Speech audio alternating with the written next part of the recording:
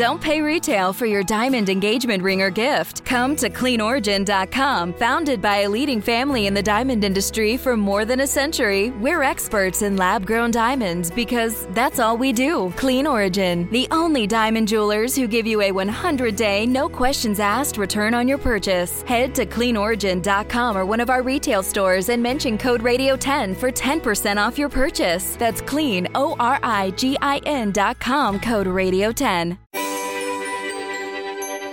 Texas just experienced one of the worst weather disasters in its history as temperatures plunged into a deep freeze.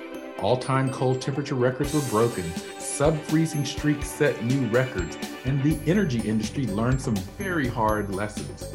Houston is no stranger to extreme weather, and they were hit particularly hard with this event.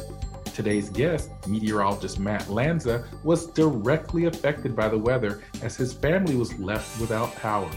He joins us today to discuss the range of extreme weather conditions the Space City has seen throughout the years, and we'll get his perspective on forecasting for day-to-day and extreme weather events for the region. Matt, thank you for joining us on the Weather Great to be here. Yeah, thank you. This has been really awesome. You know, you're someone that I follow on Twitter, and candidly, when I want to know what's going on in Texas or even in other places, I check in on you on Twitter because you do a good job with your analysis. I got to ask you this question because I ask all the Weather Geeks guests, how did you become a weather geek? It's a great question. So I think it's a two-part answer. Number one, I'm going to say Hurricane Gloria in 1985. I grew up in southern New Jersey. I was 3 years old at the time, so you don't remember a lot, but there were certain things, I guess, that were going on around the house that just kind of got me excited and interested in what was going on. And then really, I got to credit the Weather Channel too, because I loved maps as a kid. And then when you could have the Weather Channel where you have stuff on the maps that talks about all kinds of different things, like that really piqued my interest. So I think the combination of the two of those really got me started. And let me give the listeners a bit of your background, so they know a little bit about you. You're the managing editor at Space City Weather, and you've been doing that since 2015. Also lead meteorologist at Cheniere Energy Incorporated. You were a meteorologist and VP at Deutsche Bank Energy Trading. You've been with Southern California Edison, and you were also, I didn't know that I knew this, you've got some broadcast meteorology experience too in Utica, New York, and Syracuse. So I think you're really interesting and somewhat like me in that regard. You've kind of dabbled in many aspects or corners of the meteorology career. Tell us a little bit about your broadcast career. Is that what you always wanted to do and got into it and said, nah, never mind, or did you want to move on and do something else? Yeah, it was, like a lot of students when you're in college and you're trying to figure out what to do, a lot of them, it's like your choices, at least back when I was there, it's like you're either going to go into research, into National Weather Service, or into broadcasting, right? That's changed a little bit since then. But, I wanted to go into broadcasting, and that was sort of like, that was the goal. I worked to achieve it, and I got, started off part-time in Syracuse and then full-time in Utica. And it was a great experience. It was what I wanted, and it was exciting and it was fun. But, after doing it for about 4.5 years or so, you started to get a little bit impatient, I think, in terms of like the reality sort of hits you that it's not easy to move up in broadcasting. And I just, sort of was asking around with some friends, seeing what they were doing. And I had a friend that worked in the energy industry, and that's sort of what convinced me that, maybe it's time to pursue something different. Yeah. And, it's interesting. And I really am, there's so much I want to talk to you about on this podcast today. We'll get to it. But let's stay right there on the energy industry for a second, because I think some people are aware of this, but many people may not be aware of just how important meteorology and weather derivatives and so forth are. I remember when I was a scientist at NASA getting a call from a headhunter one time, and it was a headhunter asking if I was interested in Aquila, coming to work for Aquila Energy, and at that time Enron. They were really staffing up people in that regard. So give the listeners a 101 on why a meteorologist works for an energy company. Yes, so it's kind of a simple equation, like when you really break it down fundamentally. So the bottom line is that when it gets really cold in winter or really hot in summer, you're going to use your heating or your air conditioning, right? And that's a exceptional use of energy, homes, businesses, et cetera, et cetera. So from their standpoint as energy companies, they need to understand what the weather's going to do so they can adequately plan for how much they're going to need in those times of extreme cold or extreme heat or just moderate cold or moderate heat. It's an everyday thing. You need to have a plan in place. When I started off in Southern California, Edison, I worked with load forecasters that actually modeled how much energy was going to be needed each day. And they had a lot of inputs, but one of the main inputs obviously was weather and temperature forecasts. And that was something that we kind of worked hand in hand with them to sort of help them understand what was going to happen over the next X number of days. There's also the element of not just, today and tomorrow, but looking at 1, 2, 3, 4 weeks in time. You start to get into the weeds of weather forecasting, where I think it can make a couple of, more academic meteorologists kind of cringe about how you stretch the limits of predictability a little bit in the field. That's exactly right. And like I said, I knew all about your Space City weather work as the managing editor there, but you're also the lead meteorologist at Cheniere Energy. Tell us a little bit about sort of what you're doing with that company and how'd you kind of come about lining up that position? Yeah, so it's, they are, Cheniere is a liquefied natural gas exporting company. They have terminals at Sabine Pass on the Texas-Louisiana border and Corpus Christi in Texas. And basically they take U.S. natural gas, they liquefy it, and they send it to other countries around the world, sort of the newer wave of energy that's going on. And so my job is to forecast what the day-to-day weather is going to be like for them in terms of impacts to the facilities, from anything from hurricanes, obviously, to fog, to just, wind, or what's going to prevent ships from moving and things like that. So that's sort of one of my key roles. My other key role is sort of what we just talked about as an energy meteorologist, where you're sort of explaining what's going to happen over the next 1 to 3 weeks and beyond in terms of weather across the U.S. and honestly around the world too, because that is becoming a little bit more of interest to people. What's happening in Europe, what's happening in Asia, and things like that. All right. Now, with that backdrop, talking to Matt Lanza here on Weather Geeks, I'm Dr. Marshall Shepard from the University of Georgia. Let's deal with the elephant in the room, and maybe it's even a brontosaurus, the energy situation and weather in Texas last week, because I know you were directly impacted. In fact, we had a taping scheduled that we rescheduled to this day because you were without power like everyone else. And, as we're sort of making light on this is a tragic situation. There were people that lost their lives and created quite a bit of hardship. So give us sort of as a meteorologist, not only there in Houston, but just in general, give us your lay of the land on how we did forecasting this event, this cold plunge. And then after you give us that sort of overview, tell us a little bit about your own personal experience. Yeah, so I feel that the meteorology community honestly did a pretty good job. I mean, there were signals in modeling at least 10 days in advance that there was something significant that could happen, across the central U.S. There were some questions to whether it would get into Texas, how far east it would get, all these little nuanced details, things but eventually they got ironed out. And I feel as though the messaging was pretty good. I know from our blog standpoint, we were talking about it several days in advance. Giving a lot of heads up to people. And, I just think as a whole, it was, from a meteorology standpoint, I feel like it was a success because, it was a lot of lead time for a significant, impactful event. And I think we did pretty good as a whole. Personally, it's one of those things that's like, so there were two aspects of it for us here in Houston. Number one was the winter weather, the snow and the sleet and all that. And then the other aspect was obviously the cold. And of course, I'm from the Northeast. I'm getting excited. It's going to snow. This is great. So you're trying to get jazzed up about that. And then obviously the reality hits you that, oh, this is a little serious. So it was pretty exciting watching the snow kind of happen the night before, although we got a little more sleet than I was hoping. But nevertheless, waking up the next morning with snow on the ground, being able to take my 2-year-old out to experience his first snow, it was wonderful. And fortunately, thankfully, we kept power that first day, which was the coldest day. And then we lost power the next day. And then that's when, we share the story with so many others. The house temperature dropped to 52, 53 degrees. And, we all huddled together and kept warm. And, relative to other people and other stories that I've heard, I mean, we were extremely fortunate and extremely lucky.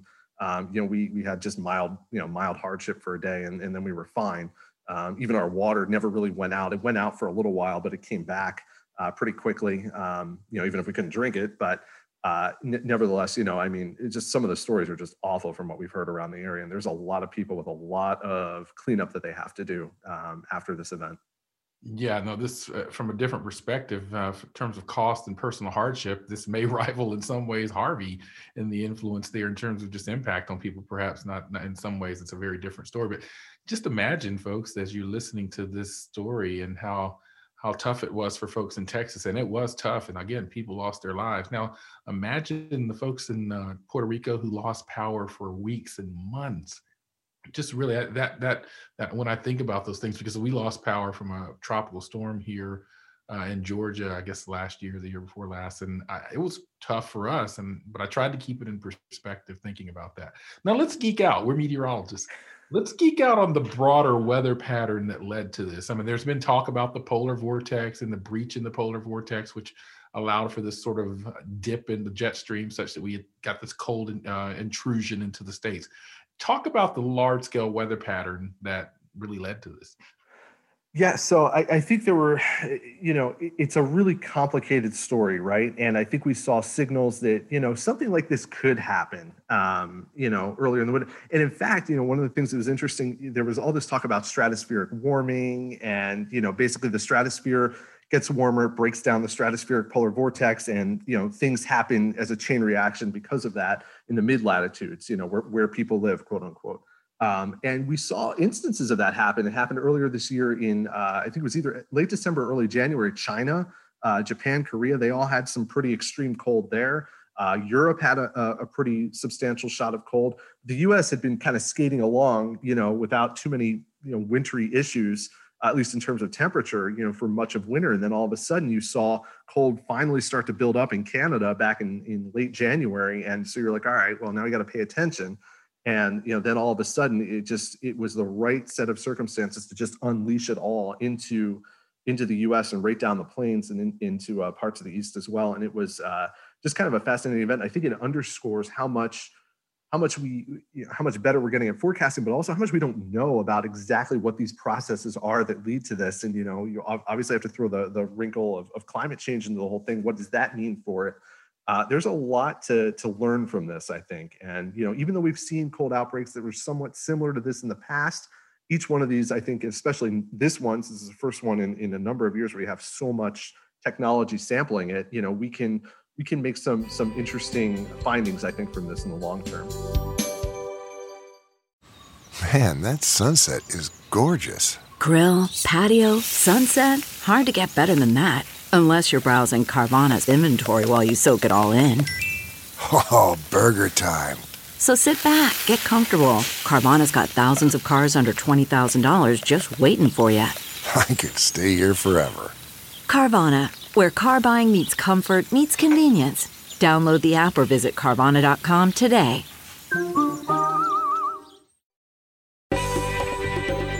And we are back on the Weather Geeks podcast. I'm Dr. Marshall Shepard from the University of Georgia. I'm speaking with Matt Lanza, he's a name on Twitter that you need to be following if you're not following. And if you love weather and want to geek out, I'm just going to put my stamp of approval on him as an excellent follow, because I love to follow him. He's the managing editor at Space City Weather, also lead meteorologist at Cheniere Energy.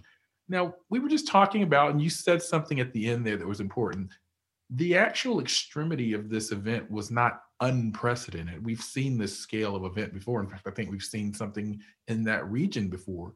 However, I think there's discussion about whether, and you mentioned this, climate change would lead to sort of more stratospheric warming events or breaches in the polar vortex and connections to future, more frequent outbreaks of cold. I think that's counterintuitive to a lot of people that we're even mentioning cold weather and climate change in the same breath.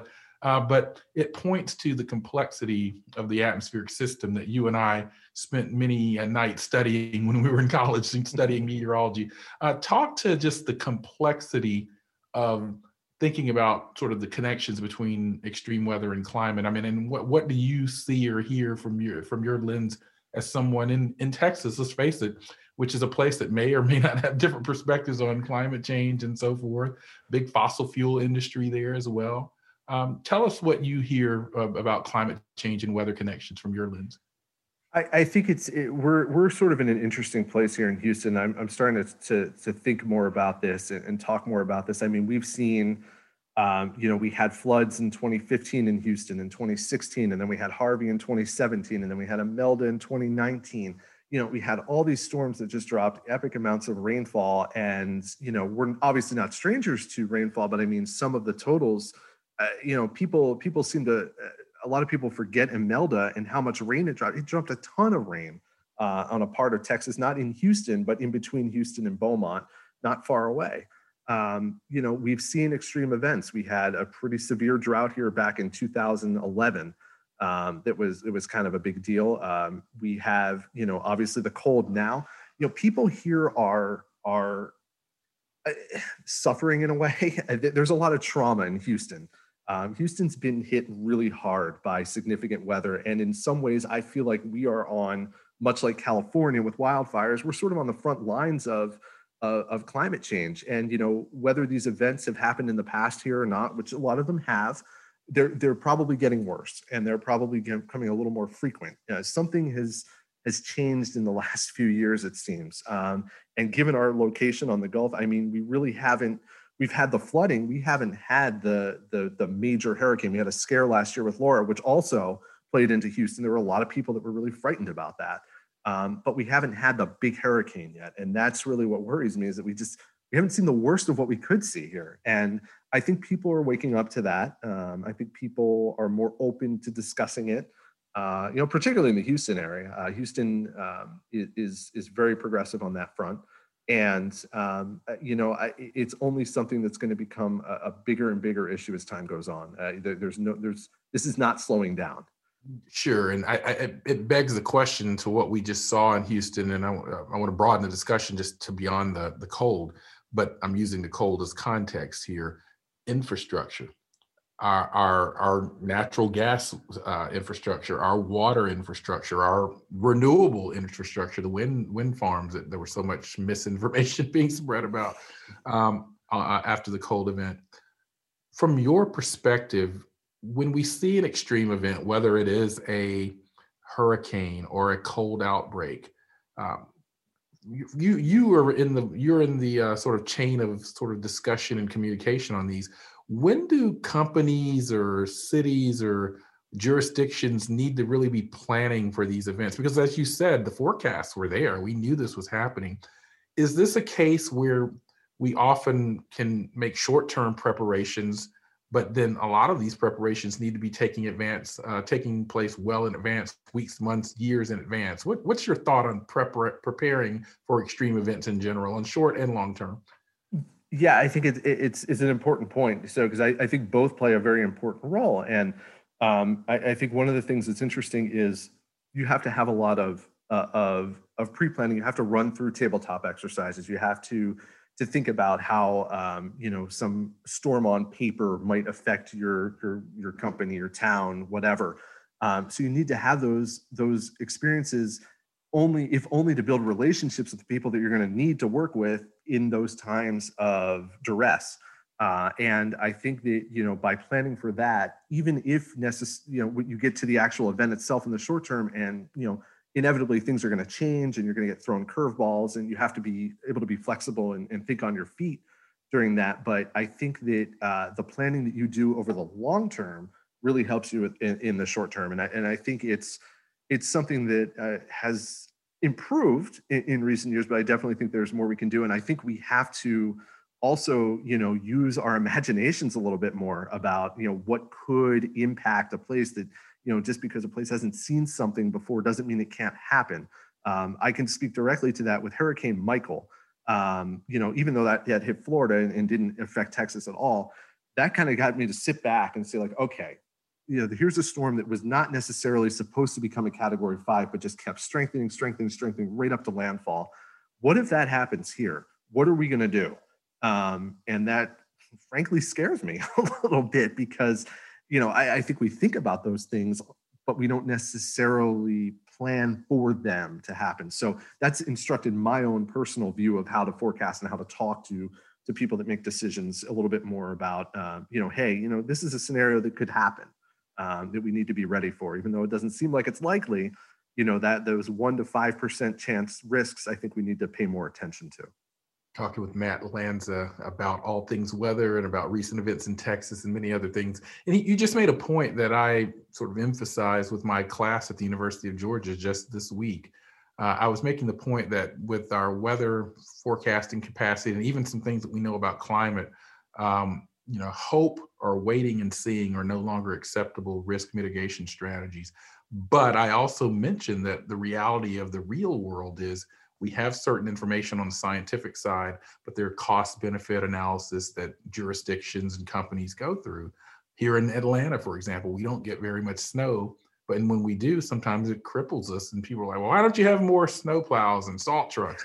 Well, is it worth the investment of the city of Atlanta to buy 200 snow plows and salt trucks when we rarely see snow? But I think you throw in the specter that some of these events likely become more frequent or intense as climate changes. I think it starts to throw some different variables into the equation. So it's just an interesting discussion that you kind of allude to in your point. Now, I actually want to shift gears slightly and talk about space city weather. Now, you run a weather site that's very popular in Houston called Space City Weather. Tell us about why you started it and how much reach you have and what you actually do and what your objectives are with that. Yeah, so Eric Berger was a science writer for the Houston Chronicle for a number of years and sort of built up a following here in Houston, talking, not just about space and science, but about weather. And he had started a weather blog there, and he asked for a little bit of help during his last year at the Chronicle. And so I through a friend of a friend, we got hooked up, and I basically started writing part-time on Fridays for him. And then he left the Houston Chronicle to go write for Ars Technica and had this big following. And he's like, hey, do you want to do an independent weather blog? And I'm like, sure, let's do it. Let's use this reach that we have, this voice that we have, and just roll with it. And it became kind of, a fun little side gig to work on and everything. And then Hurricane Harvey happened, and our site just kind of exploded, and it became very popular.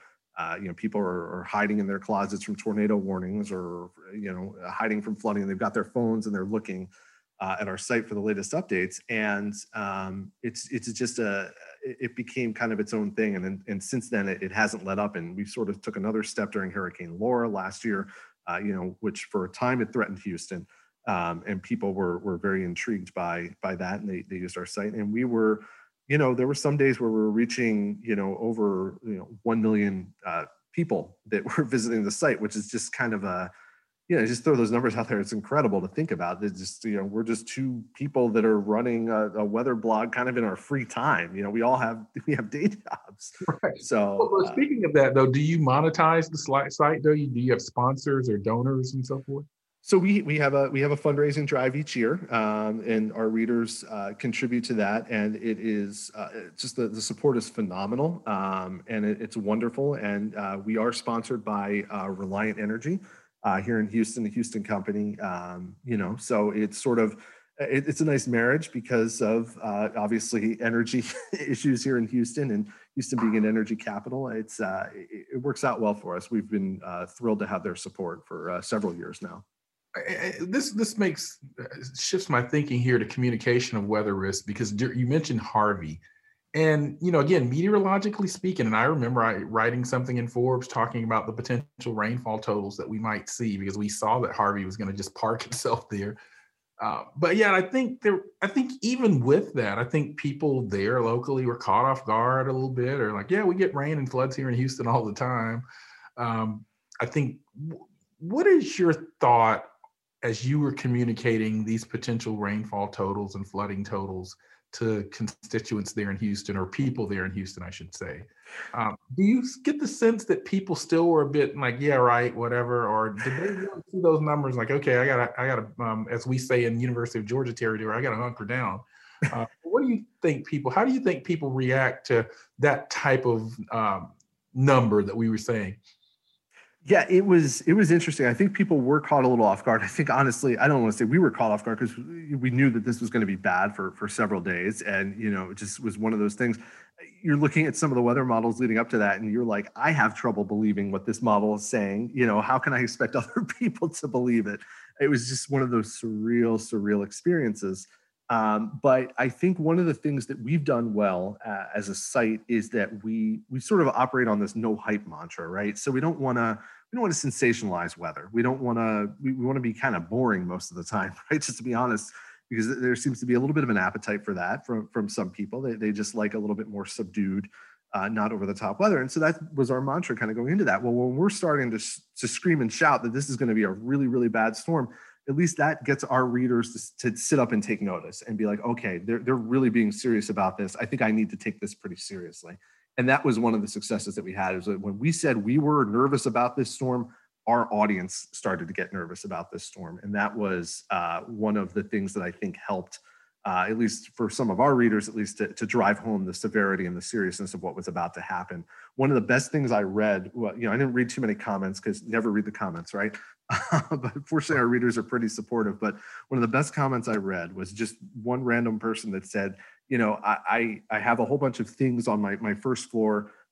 And what I did was, when I saw how serious you guys were taking it, I moved a lot of those things up to my second floor, and I flooded, but none of those things were destroyed. And for that, I thank you. And that was just like, if you can do that, that's great. Like that's what you're trying to do. So one of the things that I notice about Space City Weather is something that we've been noticing in my world as a director of the University of Georgia's Atmospheric Sciences program. We often talk about trust.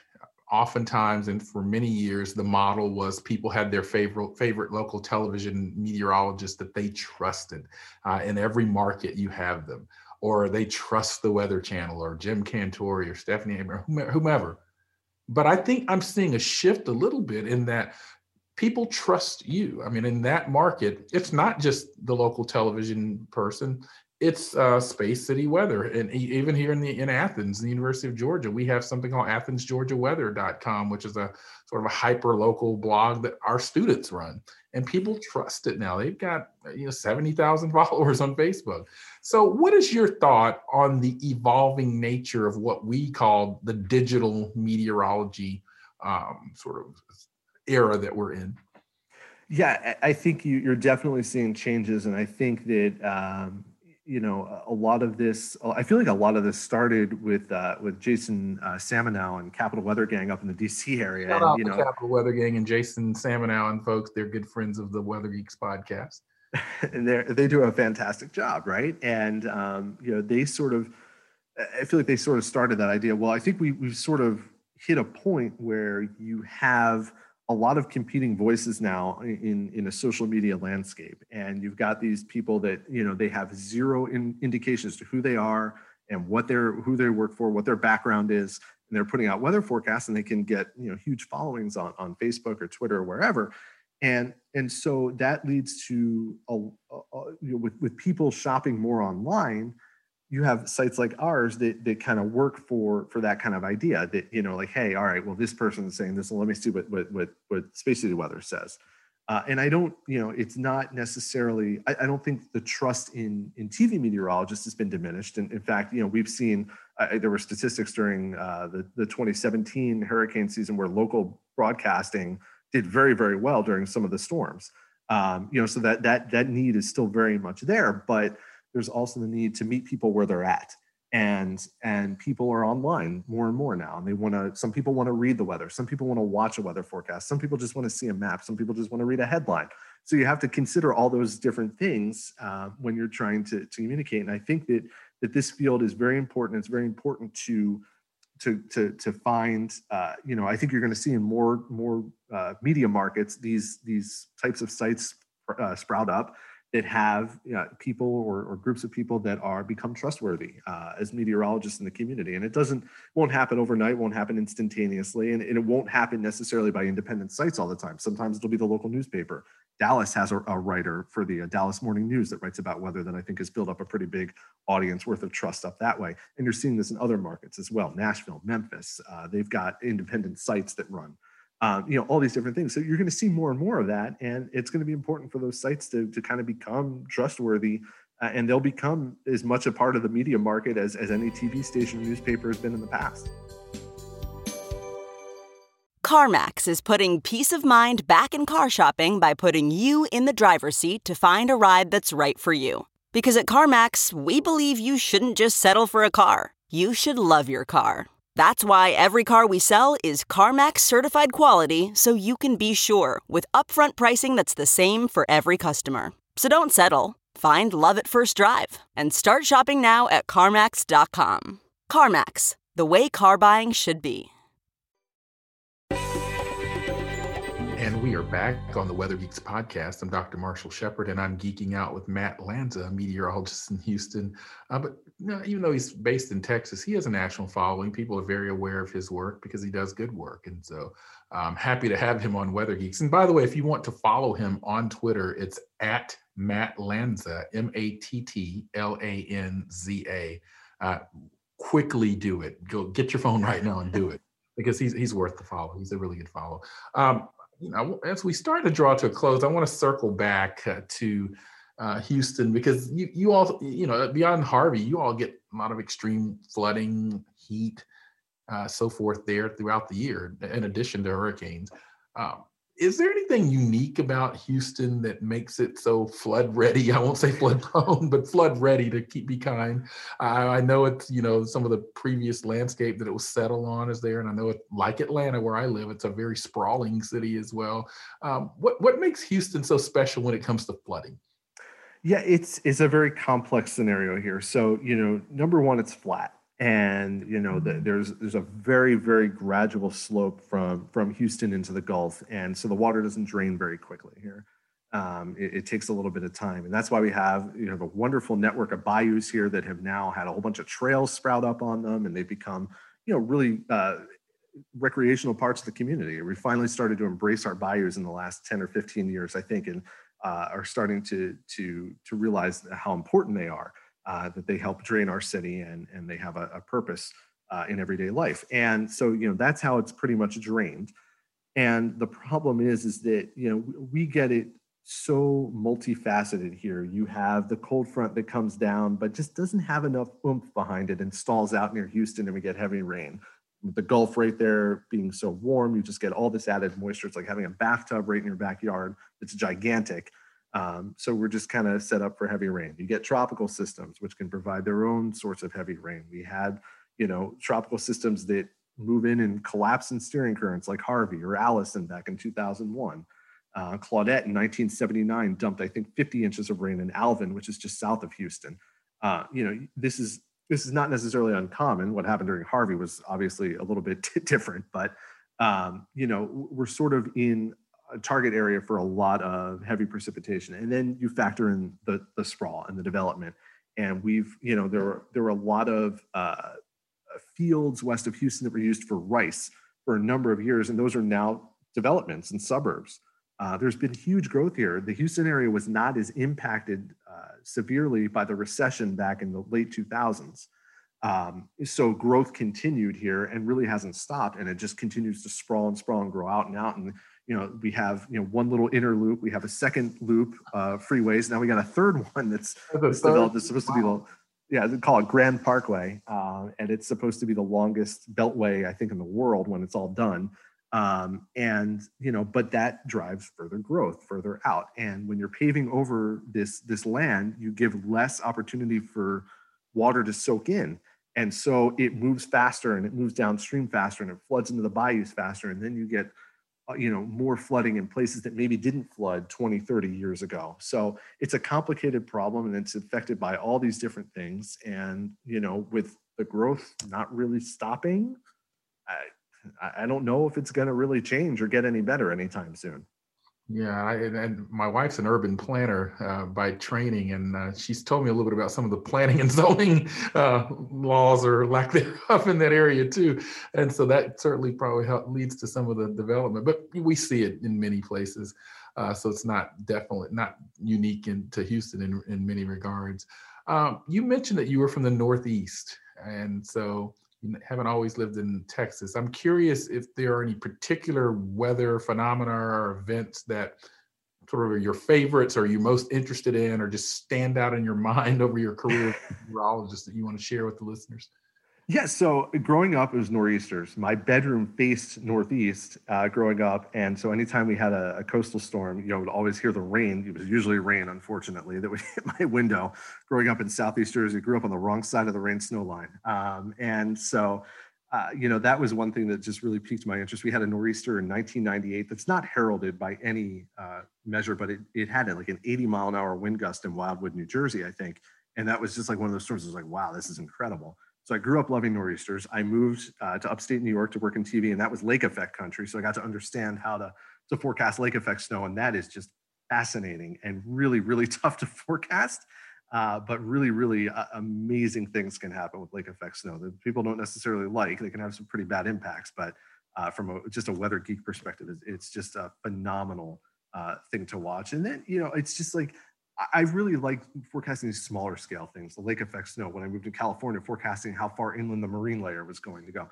That sort of thing, I think, has been really enjoyable for me, from a forecasting perspective. But just all time, my favorite events, it's got to be the blizzard of 96, because we were on the right side of the rain snow line for that one. I think we got 18 inches of snow at my house, and that was the most snow I had seen to that point. I was all set for a few days with that. That was a lot of fun.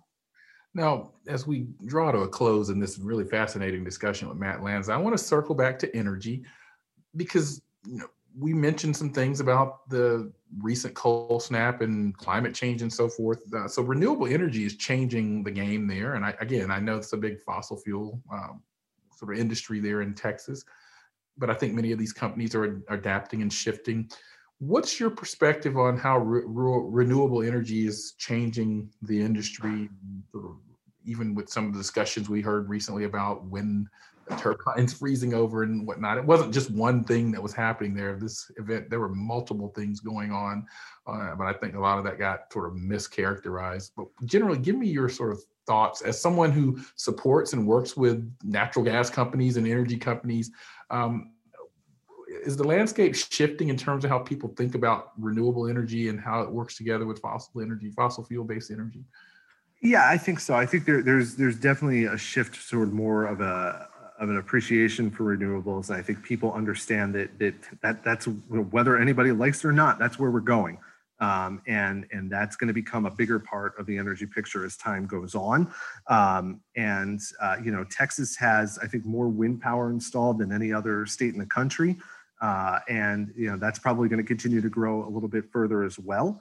Solar is going to become a big deal in Texas also over the next, I think, 10 years. So, just speaking from a Texas standpoint, there's more wind, more solar, and that's only going to grow elsewhere in the country as well.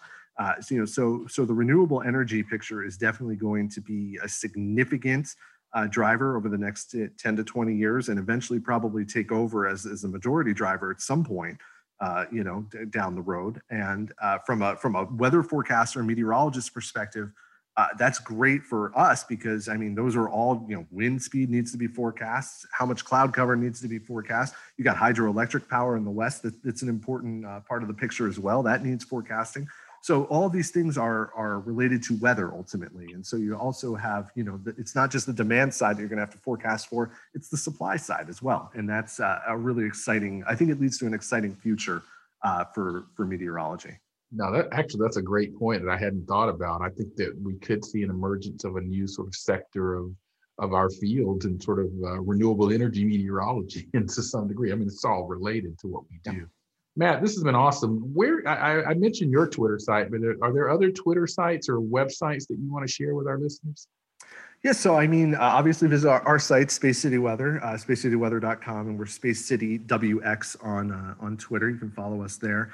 There's a number of great meteorologists I follow. And I think if you go to my Twitter profile and you look at view lists, I've got a couple lists set up from some past hurricanes where I've put a number of researchers and just people that I find to have really good, credible information available. It's one of those things I sort of started on my own. And then I realized, well, people probably are interested in this. So feel free to check out any of those lists. They're named after the storms, and you'll find a number of meteorologists that if you're not already following, you probably should be. It's a great community, social media-wise, meteorology. I think that there's a lot that we can all learn both from each other. And if you're just a weather geek and you want to find out something else, great people to follow.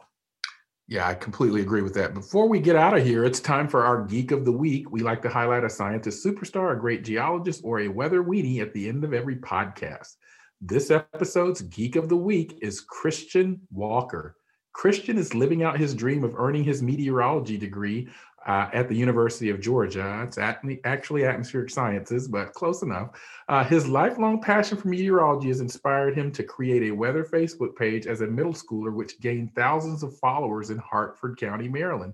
He's most interested in studying severe weather, tornadoes, and even climate change. The 2011 super tornado outbreak stands out as his most memorable weather event, and I'm sure many others would agree with him. Wishing you the best of luck in your journey on earning your degree. And I know a little something about this because he's actually in my program, and I don't have anything to do with these selections of Geek of the Weeks, but shout out to Christian for being this week's Geek of the Week. Keep up the great work. Now, if you know someone that would like to be a great Geek of the Week or should be one, check out our social media page on Twitter or Facebook for more information about how to apply. Matt, thank you so much for joining us on the Weather Geeks podcast. My pleasure. Thank you for having me here. It was great to chat with you. Absolutely. And thank you all for continuing to listen. I hope you learned something today. I found this a fascinating discussion, and we'll be talking